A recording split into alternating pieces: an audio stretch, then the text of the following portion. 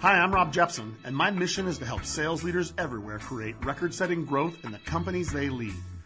I'm here to share the secrets of the world's most successful sales leaders. I don't care how big the company or how big the team, we showcase sales leaders that are taking what the market gives and then some. We feature leaders and teams that are beating their markets, winning at crazy rates, and doing it predictably and sustainably. The Sales Leadership Podcast is proud to be sponsored by Outreach. That's Outreach.io, the leading sales engagement platform.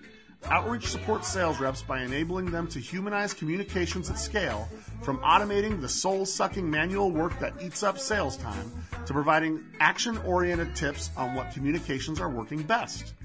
Outreach has your back. It's a great product. The company is filled with amazing people, and I can tell you firsthand, Outreach will make your sales org better. Do yourself a favor and check them out today. The Sales Leadership Podcast is also brought to you by Xvoyant, the one-on-one sales improvement platform that's transforming how high-growth sales leaders use Salesforce around the world. If you're one of the 97% of sales leaders that have a sales process but don't have a structured one-on-one coaching process, check out Xvoyant today. The Xvoyant team will show you how your one-on-ones with each rep can drive purpose-driven activities in a way that will change careers in your organization almost immediately. If you don't have a plan on how you can help every rep on your team improve by at least 10%, Xvoyant can help you grow faster than you ever thought possible. We appreciate each of our listeners and are committed to introducing you to the most innovative, most successful sales leaders in the world. If you like what you hear, please keep those reviews coming on your favorite podcast sites. Your reviews make it easier for more people to find this show and be introduced to these sales success blueprints. Now, get ready for some sales insights from sales leaders that are making it happen. And remember, don't worry, we got you.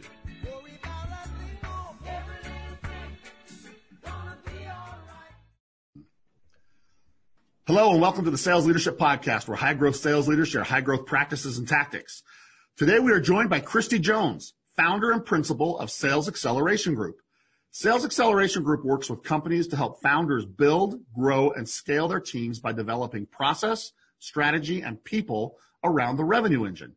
Christy has spent over 19 years as a sales leader in the SaaS space, and her story is super interesting. I'm excited to dive into it with her today because she has helped literally hundreds of organizations increase their revenue growth and customer retention. I'm really excited to have her joining us today, and we're going to discuss how organizations can adapt and continue to grow in these new challenging times. Christy, welcome to the show, and thanks so much for joining us. Rob, thanks so much for having me. I'm excited to chat with you today. Yeah, I'm excited to have you join us. I think that the topic we're going to talk about today is super, super relevant and timely. And the idea of acting and thinking like a founder in a startup, I think, has never been more important. And before we dive into it, can you just introduce your organization, what you do at the Sales Acceleration Group, and what you do for the customers that you work with? Sure. I focus in on helping earlier stage SaaS founders, not always just SaaS, but mostly. That's kind of my swim lane. So people who've got maybe Series A or Series B funding, or maybe even some, call it heavy seed round. So a lot of those founders are transitioning kind of, again, maybe they were the first sales rep, which is probably the case, but now it's time to build and scale out their sales and customer success teams. So I really focus in on 3 areas when I come in to help: people, process, and tools. So a lot of them don't have a formal or scalable process in place. They've been kind of sales strategy through gut. Yeah. They don't have, in some cases, they have a couple of people, or they don't have anybody, or they don't have the right people on the right seats on the bus. God love most founders. They have a brilliant idea, but they may never have come out of the sales or marketing world. And so hiring from the gut has been something that maybe hasn't worked out for everyone. And then listen, we're in the tech space, right? So tools are important and efficiency is important. When you're trying to scale your company and you've only got 2 or 3 or 4 sales reps to do it in, and you have VCs that have funded you and board members who want to see results, you don't have time to be doing things sometimes in a manual fashion when we can get you up and running in an automated way. So the tools have become important too. So I kind of say I'm a one-stop shop for building out those newly needed sales teams and customer success teams. Yeah, that's one of the things I like about you is that you look at the complete revenue engine. It's not just how you sell, but it's how you retain. So I think a lot of times people focus on one or the other, and they don't get both of them working at the same time very well. So that's interesting. I think it's going to be really relevant for what we talk about today. What about your personal story? How'd you get started in sales? One of the things I love to hear is people's stories, because I have found very few people that said, I want to be a salesperson when I grow up. I hope to have one of my children someday say that. I'm working hard on it, but I still haven't heard that. How'd you find sales? Did it find you, and how did it lead you to starting your group? Yeah, I was born into sales. My father was an owner-broker of a real estate company in Kansas. My mother taught English, Spanish, and business for 18 years before deciding to get her real estate license one summer, and never went back. And so I tell people, most of my friends know my story. A lot of them will remind me occasionally when I have low tolerance for stupid. People, that's a hard one to fix, right? I know, I really struggle. But people say, hey, listen, not everybody grew up in a business sales family like you did. I mean, conversations around our dinner table, that was when my mother was actually at the dinner table, revolved around listings and buyers and commission and challenges with the business. I mean, we had a very open financial situation at my family. We knew what everybody was making. We knew when my dad was and wasn't taking a paycheck so that he could make payroll. We knew what commission checks were coming in. People didn't grow up like that. We talked about money openly in my family. So it's no surprise that I've landed where I've landed. My brother is a top account executive with Aerotech Tech Systems. Wow. Has been there 20 years, killing it every year. And so I took that, and then I tell people, I said, my favorite sales job was waiting tables. And it's still today my favorite sales job. Why is that? Well, where else do you get instantaneous feedback on your performance? Right there on the spot. And so, yes, occasionally you got the gyp tip, but most times I knew that my performance, my income relied on my performance, and 45 to 60 minutes after I delivered that food, I was going to find out how I did. I would come home at night and I would dump out my apron on the floor. I had this little envelope that I kept all my tips in, and I separated out the change and the dollars and everything and added it up. And every night my dad would be like, how'd we do? That's so cool. That's so cool. So again, I went from there, and then I jumped into, I said I have a journalism degree that I've never used, but in fairness, I use it every day because I've got superior writing skills to most individuals, and that has become very handy. Awesome. But jumped into retail, into retail space. I was a buyer for Macy's for a number of years.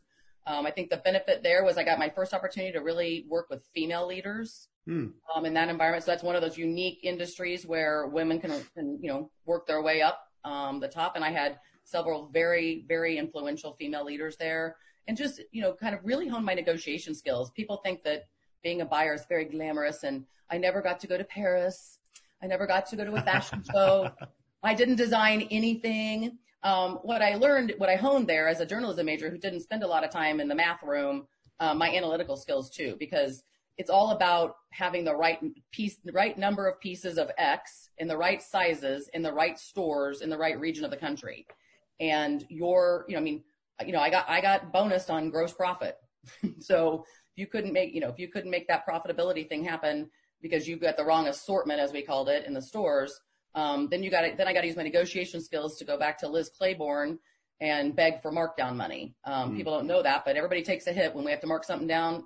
Both the store and the vendor take a hit on that. So, from there I jumped in, and I got as the retail world started to get a little scarier, and there were mergers happening, and again, big box stores were kind of starting to get not as profitable. Amazon hadn't really come on full steam there, but I left in 2000. And I joined an e-learning. We didn't call it SaaS back then, Rob. We called it subscription model. Yep. I remember it being called remotely hosted as well. Okay. Yeah. So I joined a small privately owned company with fewer than 15 employees, an e-learning company. We built our own learning management system, but we resold other people's content. And people said, well, what did you do for them? And I said, well, initially I didn't even have a title. I said I happened to have known the owner socially, and he was looking for more mature help as he and a partner had disbanded ways. And I said, if you needed Post-its ordered, that was me. If the copier was jammed, yeah, that was me. Because the server was just in the closet up the hall, and there was no lock or key on that. If you needed the server rebooted, yeah, that was me too. So, but at some point he asked me to start training sales reps, which I had never done before. And so somewhere, around, 2001, 2002, I became the early onboarder and trainer of sales reps that came in. And then by about 2004, I owned the net new sales team. And by 2005, I was running all the revenue stream, customer success and the net new. So there's no better trial by fire than jumping into a company at that stage. I mean, I called it sitting at the Knights of the Round Table, seeing the P&L, the owner founder sits across the hall from you. It was exactly what I was looking for. I wanted to really understand how a company ran. I never expected to run my own company someday, but I loved having my hand in all the cookie jars.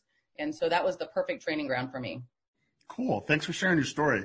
I love it. I always love hearing people's stories. And as one of the people that really helped develop how SaaS sales has gone, you were there from the very get-go, and you've probably seen a ton of change since that first time you got thrown in the fire. I think that sets up for a really interesting conversation right now, because we obviously are in a time where we're seeing things we've never seen. We've seen wars, we've seen great recessions. We haven't seen a pandemic where people just have to lock themselves up and you can't go see people, and people aren't going to stores, but people have to figure out how to grow. And sales teams are changing faster than they've ever changed before, at least from my perspective. So that's one of the first things I want to ask. Are you seeing things change? What kind of changes are you seeing? And what's your sense of what you're seeing happening right now? Yeah, it's interesting. I think because I am in the tech space, and particularly kind of earlier stage tech startup area, we're already used to being nimble, right? So, I mean, I think that people who especially as a young company, right? Pivoting is massively important. Yeah. Oh yeah. I mean, pivot's our middle name, right? Yeah. So if this doesn't work, you're going to have to pivot, and we're going to have to change the messaging, and we're going to do all this. So in reaching out to my clients in the last week, really having conversations with them about what is the message today, but we're used to changing message anyway. And so I said, like, hey, we trashed all those cadences that we built last month, right? They're like, well, I'm like, we're trashing all the cadences we built last month. We're changing our voicemail message. We're changing our email message.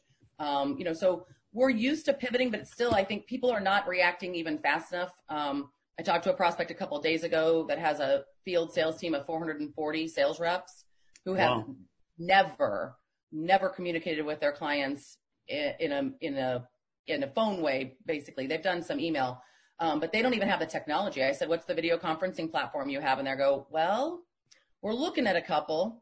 And so it was just a real eye-opening situation for me. It came as a referral from an existing client who said, you need someone out of the tech world, out of the SaaS world, to help you do this, because you don't have time to be evaluating 3 of this and 4 of this and 2 of this. Somebody's got to come in and tell you, buy this, buy this, buy this, and let's get people trained and up and running. I forgot how fortunate we are to have a tech stack. So, I mean, there were certain things, we're definitely dealing with messaging and pivoting on messaging, but we're not trying to figure out how to monitor calls from home. That's for sure.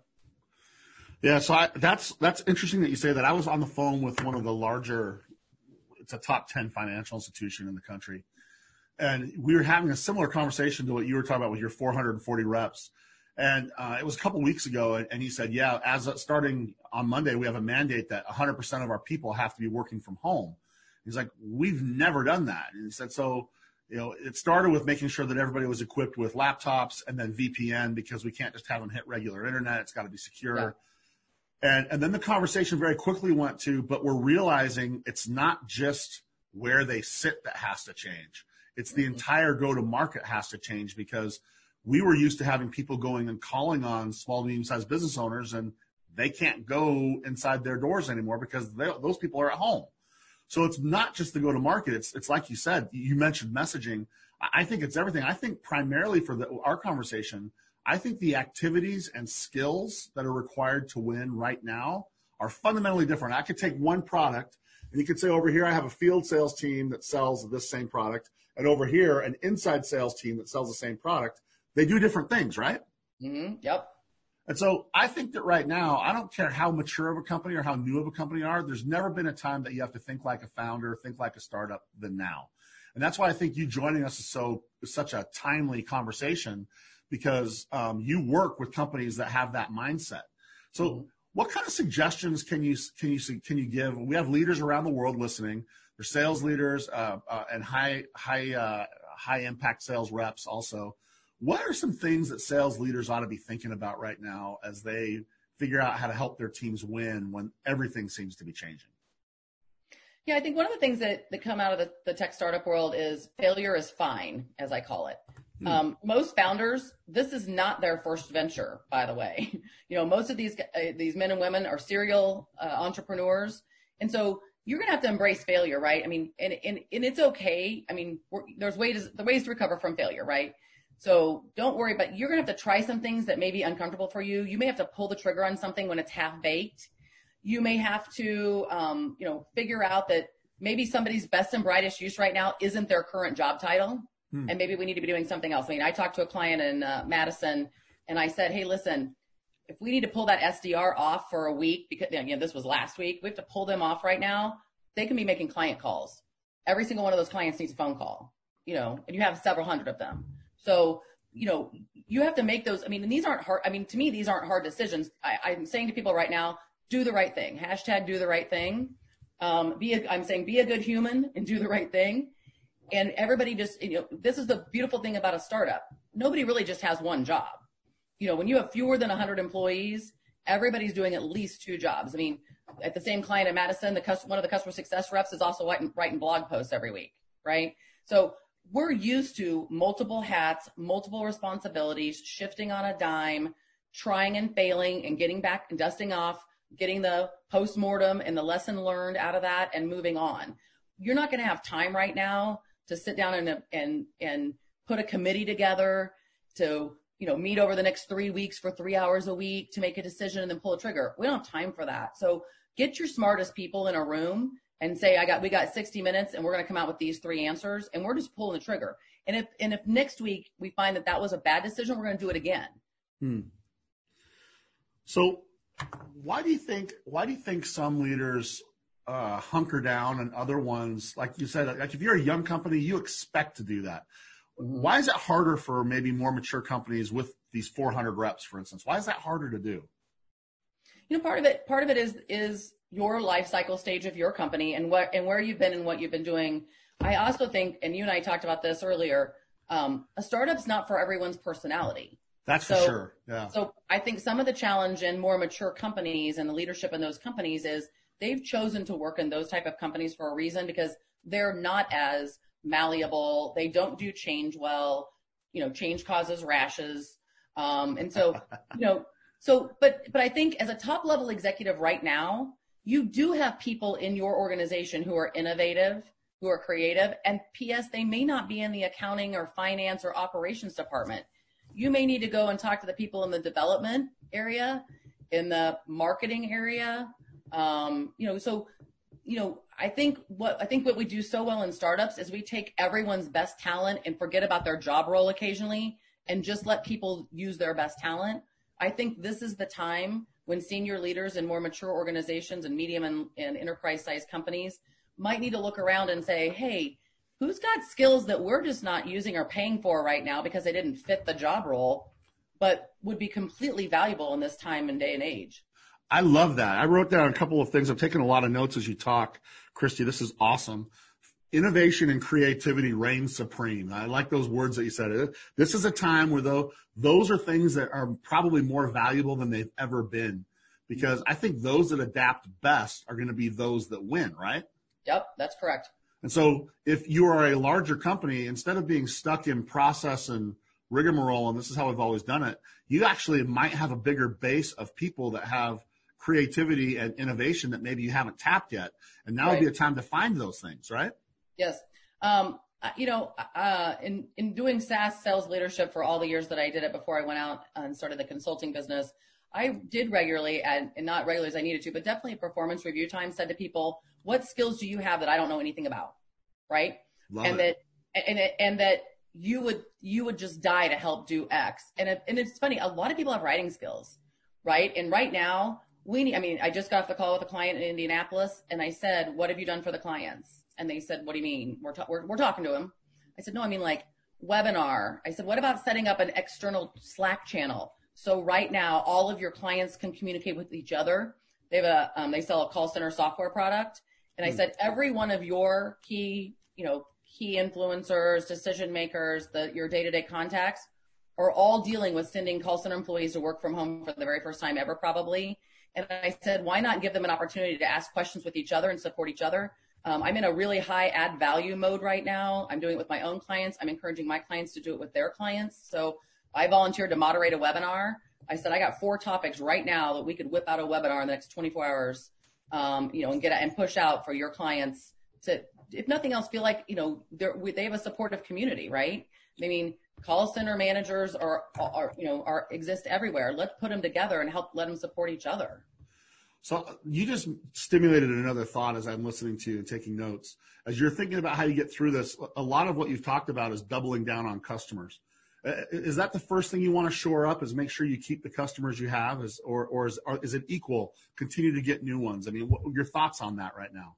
No, last week I was shore up existing customers and see how you can add additional value. Here's the deal. I mean, this is the bucket thing, right? Like water levels here new sales, net new sales have to keep raising the water bucket. But if it's doing this, we're just making it a lot harder.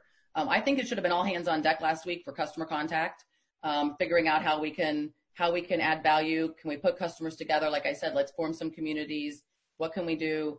And let them know that we're here for them in ways that we haven't been. So I'm seeing my customers pivot. I've got a client who pulls data together from municipalities and state government to provide to companies to help them reduce risk in their own business via changing laws, as well as opportunities for revenue growth. Yeah. Well, guess what they did? Nobody had it. No one in their profile or in their software system had the keyword Corona or COVID, right? So they went and added Corona. Corona may have been a different thing. Yeah. For me, it would have been Corona Light, Yeah, exactly.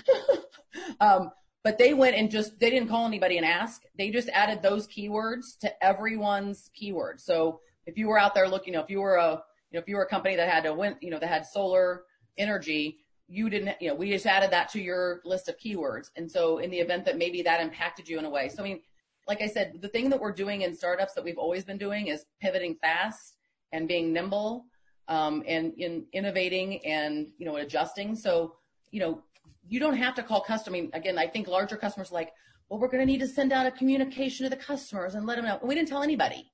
We just did it. Right. And we didn't get any complaint calls, by the way, 7 days later. Cool. So let's talk about a couple of things that make the sales world like live or die. I want to address what I think is probably the most important part of.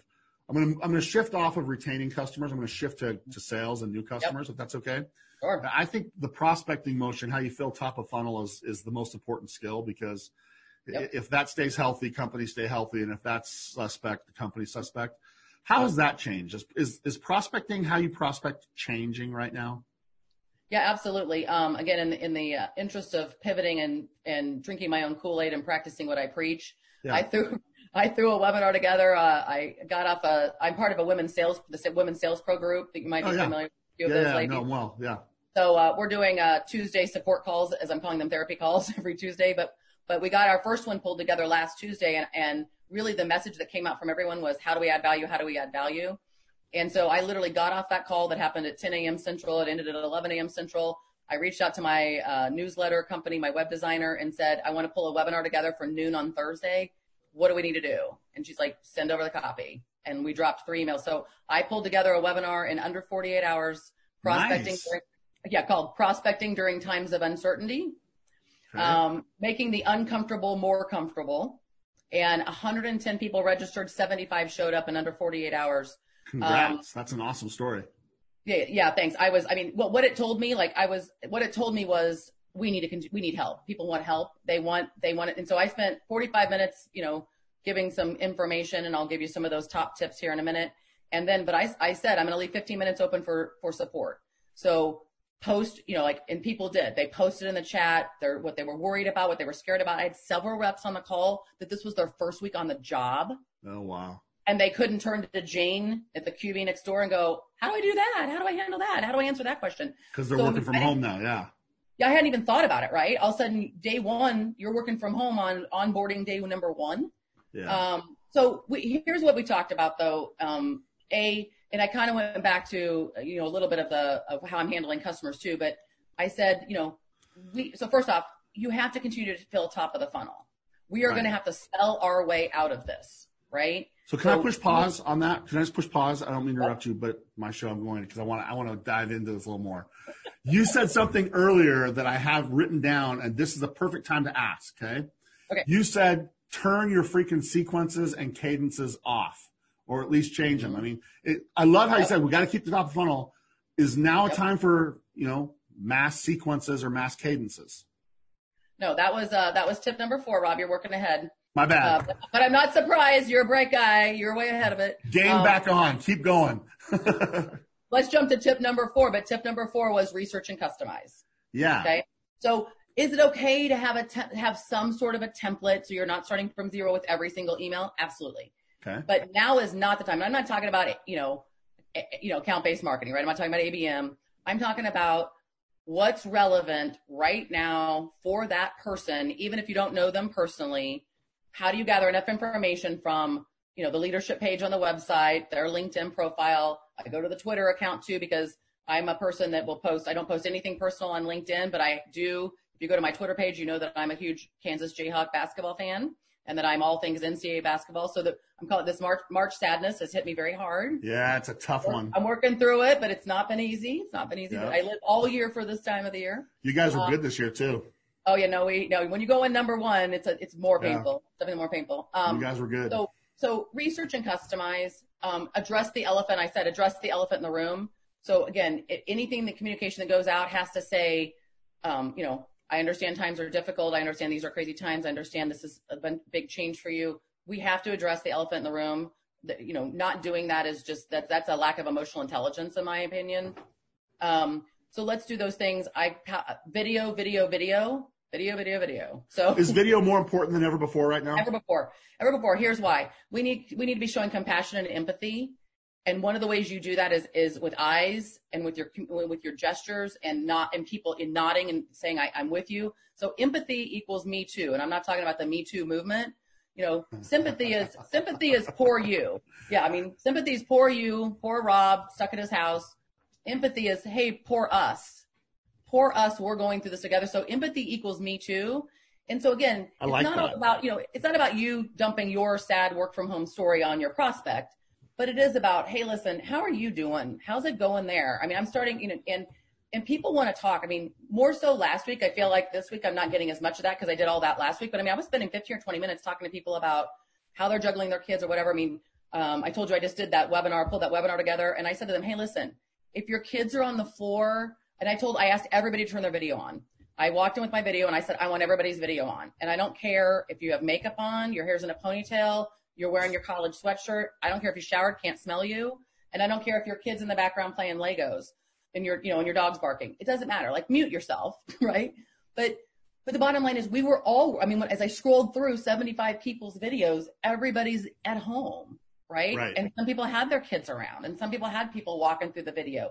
And I'm like, listen, so a video is also going to help let us communicate like, hey, that's that Me Too thing, right? Like, hey, my kid, I had to go downstairs and wake my 20-year-old up and say, hey, I'm getting on a webinar. Can't have you busting in the office, when you decide to wake up and you're ready for your omelet.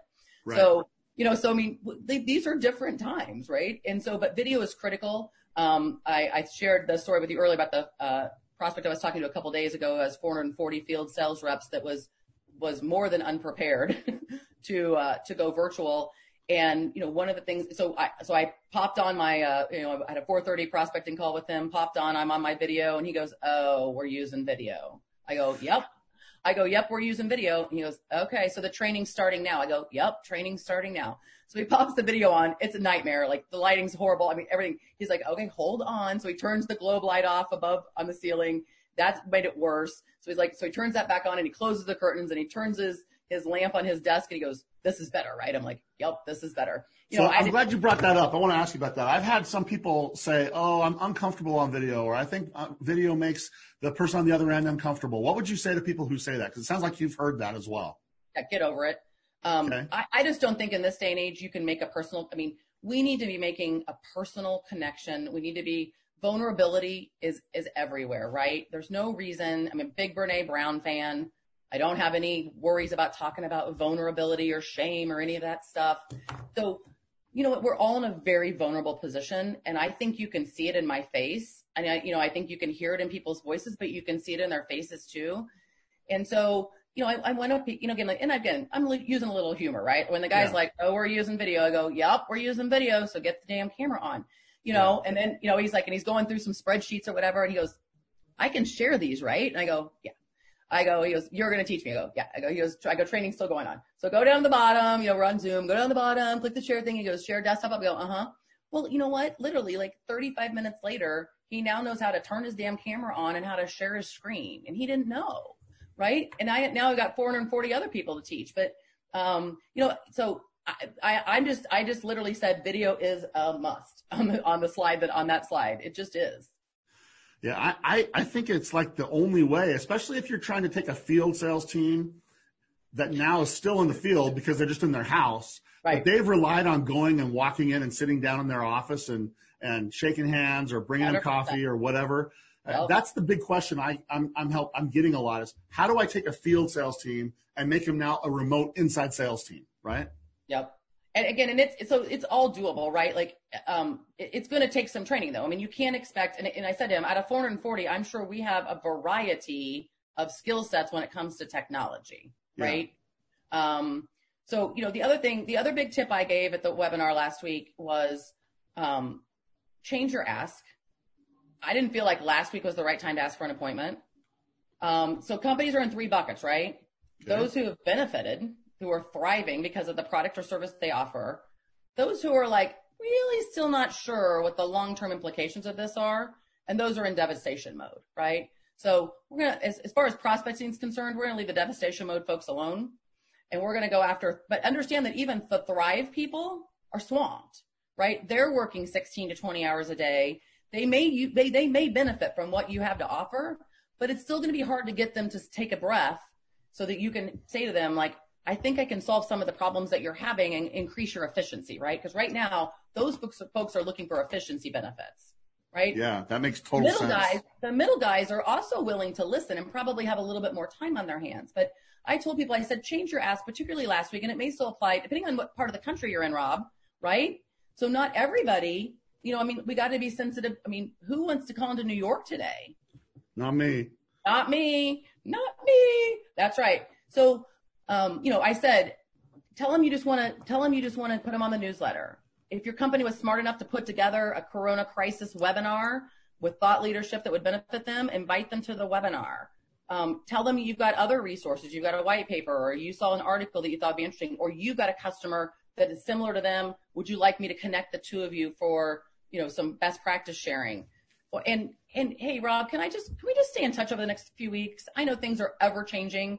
I've got a friend that is the COO of a Army-based hospital here in Missouri, and he came out of the medical division of the Army before going down to help run that hospital. And he says, here's our motto: flow like water.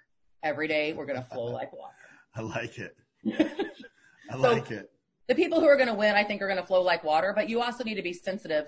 And again, like, if your emotional intelligence is high, and I'm hoping that it is, again, I think that video helps you read people, right? Like, this is not, if I can see in your face that this is not going over well, I got to abort. And sometimes, if somebody isn't responding to you verbally, you don't know that.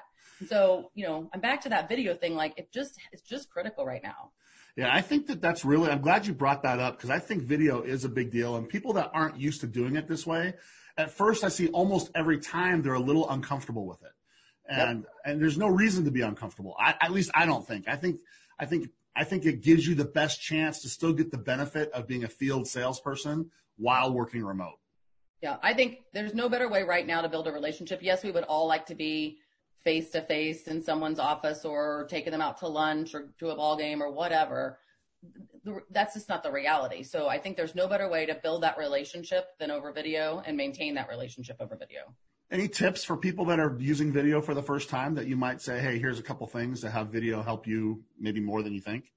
Yeah, I think lighting is critical. So it's funny, the client I was talking to in Indianapolis this morning, he said in the last week, we've been doing these, daily stand-ups with the sales team. He said people have dramatically changed where they're doing those from. Because he said before, before people would have a window behind them, he said they looked like Jesus. And he said, and he said, people just illuminating. They were all dark, and it was just like, there was just a light around them. And he's like, and now they're facing, like they've changed the configuration of the office, right? Now so lighting's important, audio, right? So I'm using my computer audio, but if your computer audio isn't good, then you're going to need to, I had my headset ready just in case. So right here next to me in case I needed that. So, audio quality, again, like I said, like I'm just not worrying about, I'm telling people ahead of time, like, hey, I'm not going to get dressed up for you. Don't get dressed up for me. I did a training session with a guy in Madison yesterday and he had a button on. I said, but you've got your gym shorts on, right? And he's like, yeah, I got my gym shorts on. Like I just knew he hadn't put on khakis for me. I just knew he had. Yeah. We all get the chance to live the life of the newscaster that doesn't have pants on while all you see is above the belt, right? Yeah. And I think the third thing is like life happens and we're all at home right now. So like, don't freak out. Like if my kid comes through the door right now, it'll be unfortunate, but I'll give him the look and he'll leave. So I mean, like, if the dog barks, if the baby screams, if the spouse walks in or whatever, it's totally fine. Like, I think this is what's going to help us make the human connection right now. So I interrupted you before and I made you go from step 1 to step 4. Can you just really fast, because we're starting to run low on time already. I'd love our listeners to get your 4 tips on prospecting. You got number 1, you got number 4. You might have put them in, but I'd love to have the structure of 1, 2, 3, 4, at least surface level. So, they can have those and dive into that. Yep. So I think, again, I started to say it and then you got excited about the other. We're going to have to sell our way out of it. We're going to have to sell our way out of this. So wrap your head around the fact that we're going to have to sell our way out of this. And you got to get comfortable with that. Shift the prospecting methods, right? So methods have to change. Throw out the pre-corona cadences, start new ones. Again, open up the phone calls appropriately. Thanks for taking my call. I know these are unusual times, or I know in the current environment, it might be hard for you to consider a new vendor or purchase today, but I'd like to just start to establish a relationship so that we can keep in contact over the next few weeks or months. Compassion and empathy, right? Compassion, I already gave you the Me Too thing. So, be a resource, give them resources, customization and research, video's a must. And then here was my last tip, Rob, how we handle the call me in May objection. So tell me that one. How do you do that? Tell me. I can't wait to hear it. Okay. So as a refresher, we handle objections by asking questions. We don't talk our way out of objections. So Step number 1. So here's my script. Rob, I'd be happy to schedule time to speak with you again in a few weeks. If I could ask you a couple questions right now, though, I may actually be able to determine if there's even a reason for us to need to speak in the future. Would that be okay? Like it. That's it. And we're going to stick to that, right? And tell people like 2 to 3 questions, and then you abort. And if they go, oh, no, it's fine. Like, hey, Rob, I told you I asked a couple questions. I do think there's a reason for us to keep connected. Or, hey, Rob, based on what you told me at this point, I don't think you're a good fit for our service or product. I'd love to just go ahead and throw you on the newsletter, though. Love it. Okay, I got a couple things I want to hit in just a few minutes that we got left. Number 1, speaking to sales leaders now, is there anything that a sales leader really needs to be concerned with or think about as they are leading teams that are probably remote now? Is there like 2 or 3 things you got to for sure make sure you do and get right?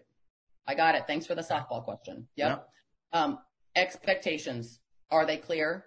Do people now know what's expected of them? Have expectations changed? And by the way, they should. Expectations should have changed. So have we clearly communicated what those expectations are? And then are we over communicating everything else? So are we touching them more frequently? Like, again, you were running into them in the office, or you were this, that, and the other. And so like, are we on Slack? Are we on some sort of an IM system? Do we have everybody's personal cell phone? Are we texting them throughout the day? I mean, I'm literally just texting people saying, how are you doing? Right? Yeah. I'm just, how are you doing? And so I think what I heard on the webinar for the people who were on the webinar last week, when I said clearly communicate, sales leaders need to clearly communicate what the expectations are. And they also need to clearly communicate what the rep can expect from them. So they're now doing a different job. So if before I was able just to walk into your office and close the door and dump my drama on your desk, is that still okay? Or we're not in the place for that right now? Or do I need to schedule an appointment now? So sales leaders need to communicate what they're expecting from their reps, and then sales leaders need to communicate what their reps are now being able to expect from them. Those are both really good. Is there a trap or 2 that you think might be easy to fall into? I mean, is it just the opposite of these, that you didn't set expectations and you didn't communicate? Or is there anything else that jumps to your mind? I think again, I'm going to get soft here on you. I think the emotional health and what people are worried about and what people are going through, right? I mean, I mentioned earlier that my brother's a top sales rep at a staffing company in the global staffing company. Well, he has the Ford account. Ugh. Right. So, I'm checking on him very regularly. And, there's a ton of uncertainty, but, again, the automotive industry, God love them for being like pivoting, right? They're pivoting. So, but every day is a new day. I mean, he says every Monday I call every client and go, what's this week look like? I said, you're not doing that daily? He goes, it seems like harassment. And I said, I'm telling you, between Monday and Monday, 47 things have changed. So, I mean, you may go, you may want to get on a Monday, Wednesday, Friday check-in call, just as my advice. All right. So that is fantastic. I think that's good because I think our leaders right now realize they've got to do stuff just like the reps are engaging customers differently. Leaders have to engage the sales team differently now, right? That's right. They just people are worried about things they didn't worry about before, right? I mean, they've got kids there. I mean, every time I'm on a call, I'm like, hey, do you have small children? Are you trying to homeschool? Right? Are you trying to prospect and homeschool and keep your current clients happy? Because we weren't responsible for homeschooling before. You're right. Yeah, no, you're exactly right. And so there's lots of ways you can show that empathy and you can connect differently. Now I want to shift to, this is for sales leaders, but it's also for the reps that are listening to you. Is there a skill or two that's more important than ever before for a salesperson? I think it's that emotional intelligence piece. Okay. Again, I know that isn't always teachable, but I do think. Can you teach that? That's a good question. Can you teach that? I think I don't think you can teach emotional intelligence. I think if you're inclined to have some, you can get more. But I think if you have zero, which probably makes you a sociopath anyway, which probably makes you perfect for sales. I think reps. I think one of the challenges the trap you fall into is it is Me Too, but make sure that it really is 75% about them and 25% about you. I do think the Me Too part, the empathy Me Too part is important. You do need to say, yeah, my kid could walk in at any time, but this isn't the time to say I'm worried about my grandparents and, my spouse is a commissioned only rep and what will happen with that. There's people you can call for that, but make sure that your prospects, again, we want to communicate Me Too without turning it into a therapy session for ourselves.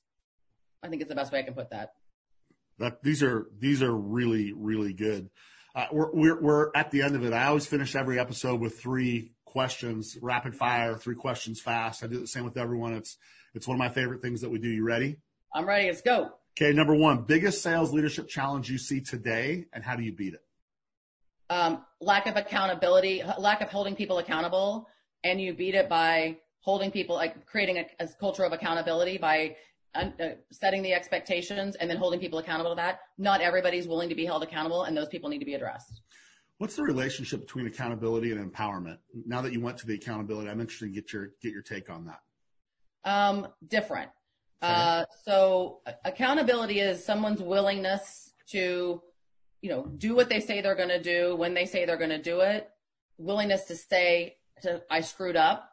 I said I was going to do it and I didn't do it. Yep. I screwed up. And then third, I made amends for that. Here's how I'm going to fix it. So that's accountability.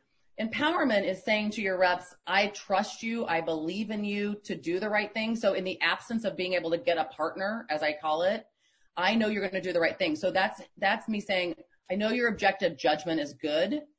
And if you need to make a decision and someone else is not around and you feel comfortable making it, go. I love it. I've always felt like the more empowered your team is, the more accountable they can be. So if they're part of the plan rather than just doing what they're told, it's easier to have accountability be a positive thing rather than buy-in's important, no doubt. Yeah, I agree. All right. So that was number 1. Number 2, when you're interviewing reps and you've helped build a lot of teams, okay, what's your favorite interview question and what are you looking for when you do that topic or question or whatever it is you do? Okay, I have 2 favorites. One is easy. Are you more likely to ask for forgiveness or permission? Do you care what the answer is? I don't. I don't, but I want them to be able to explain it. So then I ask the opposite question. So if they say forgiveness and I say, great, when did that screw you over? Oh, I like it. Okay. Okay. And then my other one is, give me an example of a professional heroic failure. You went to the dry cleaner, you got your Superwoman cape, It's all pressed and ready. You put it on because today was the day that you were going to save the city with that big $200,000 deal. But that didn't happen. Tell me what happened. Good. Last one. Those are really good ones. People, those are both really good ones that I appreciate you sharing. I haven't had either one of those ones come through. Last one. We found that leaders are very often readers. And I don't care if it's books that you read, pages you turn, audibles you listen to, or nuggets. I'm on my Audible right now. There you go. I don't care if it's blogs or podcasts, so it's in bite-sized chunks. Is there anything you would recommend to our listeners that they add to their kind of library of things they put in their head? Yeah, I've read some really good books recently, so I'm a big Chris Voss fan now, so Never Split the Difference. Yep, great book. I love that one. Yep. Again, as I mentioned earlier, I'm a Brene Brown fan, and regardless of gender or age, the power of vulnerability is unbelievable. The power of vulnerability. We haven't had that one recommended. That sounds good. Power of vulnerability, amazing, and it's really cool because it's Brene on live seminar. Oh, so it's wow. She's not reading a book. She's literally, they taped a 6-hour seminar, broke it up into, it was 2 days, 3-hour days. It was amazing. Daniel Pink, When. So it's not what you do, but when you do it, that sometimes makes a big difference. Nice. And then just read Malcolm Gladwell's Talking to Strangers. When I say read, I mean listen, you understand. Yep. So I think those are my top, I have read Never Split the Difference 3 times. There's a pink Post-it right here on my computer that says how when questions. Quote, that's right. It seems like, it looks like, it sounds like. And those are what I'm working on coming out of that book. Love it. Those are great suggestions. This has been awesome. The time flew by. I appreciate your insights. I mean, really, really good depth. I appreciate that you let me push pause and go down the rabbit's hole and not get too flustered with me. For listeners that want to continue the conversation, maybe they want to talk to you about how they adapt, how they pivot, how they adjust. How do they get a hold of you? How do they get more of your stuff? How do they continue the conversation? Yeah, perfect. So, again, Christy Jones on LinkedIn, Kristie, K Jones at salesaccelerationgroup.com. And then I want to offer your listeners, I'm in a high add value helping mode right now. So if they go to salesaccelerationgroup.com/SLP, there's a form they can fill out for a 20-minute free consultation with me. Ask me anything. Tell me what's bothering you, what's not working. Let's brainstorm together. Let's come up with a solution. So that's Sales Acceleration Group /SLP, Sales Leadership Podcast, SLP.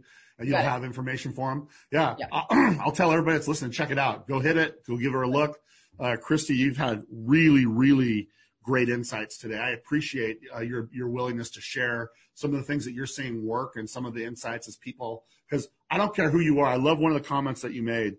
If you don't have new expectations, you're doing something wrong. Right. And so you better have different things that you're doing right now, because if the strategy is just hunker down and hope if this too shall pass, you're probably not going to make it, right? You're not. No. And again, like I said, my clients in the tech startup world don't have that luxury, right?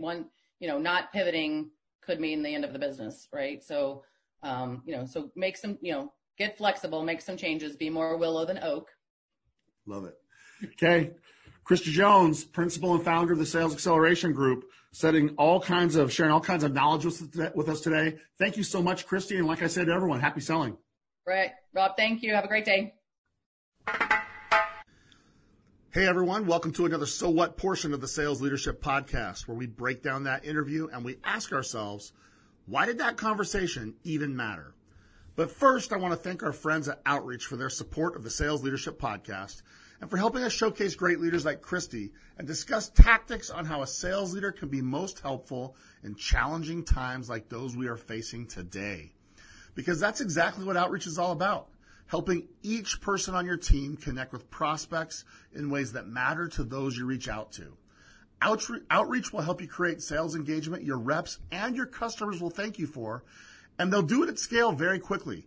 Outreach is built by salespeople for salespeople, and they know how to help you scale. That's why they're a manager and a salesperson's best friend. Now, I hope you found the conversation with Kristie as timely and as helpful and as relevant as I did. She helps sales orgs adapt and thrive no matter the economic conditions. And now that we're in the middle of something the likes of which none of us have ever seen, her advice is even more helpful. Now, Christy makes so many important points. And I want to start with this one when she said, and she said it more than once, by the way, we're going to have to sell our way out of this. She said that 2 or 3 times. We talked about a lot of ways she thought we could do this. 3 of them stood out to me in particular. The first is creativity and innovation. She encouraged us to reevaluate every single part of our business. I'm talking about new customer outreach, new product usage situations, new pricing models, new partnerships that weren't there before. Be the first to change. I want to share a story. You guys know me that I'm a sports fan, and I want to talk about Kareem Abdul-Jabbar. When he was a sophomore in college at UCLA, going by the name of Lew Alcindor, the NCAA made it illegal to dunk. And as a 7'2" center, he had made a living out of dunking. But fortunately for Kareem, or Lou at the time, he had a coach, some guy named John Wooden that you may have heard of. And Coach Wooden helped him adapt quickly. And together, they worked on a shot that Kareem could count on, something they called the sky hook.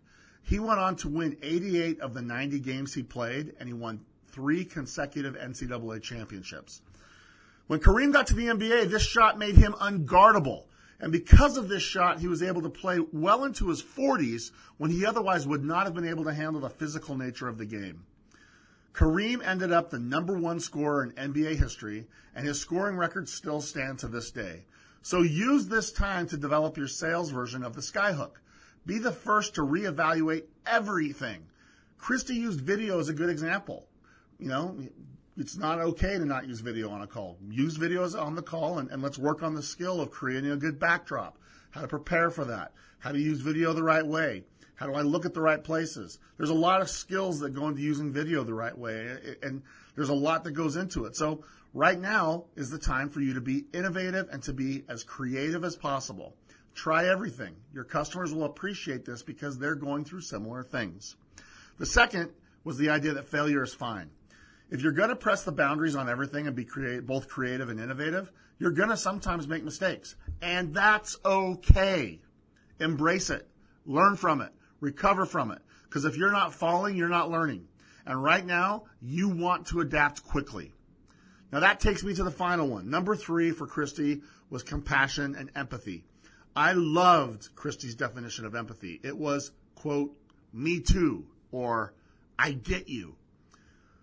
How are you creating Me Too moments, or how are you demonstrating that you really get those that you're talking to?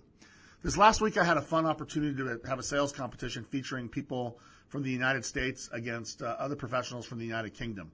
It was a fun experience, particularly because the USA just smoked the pants off of Team UK.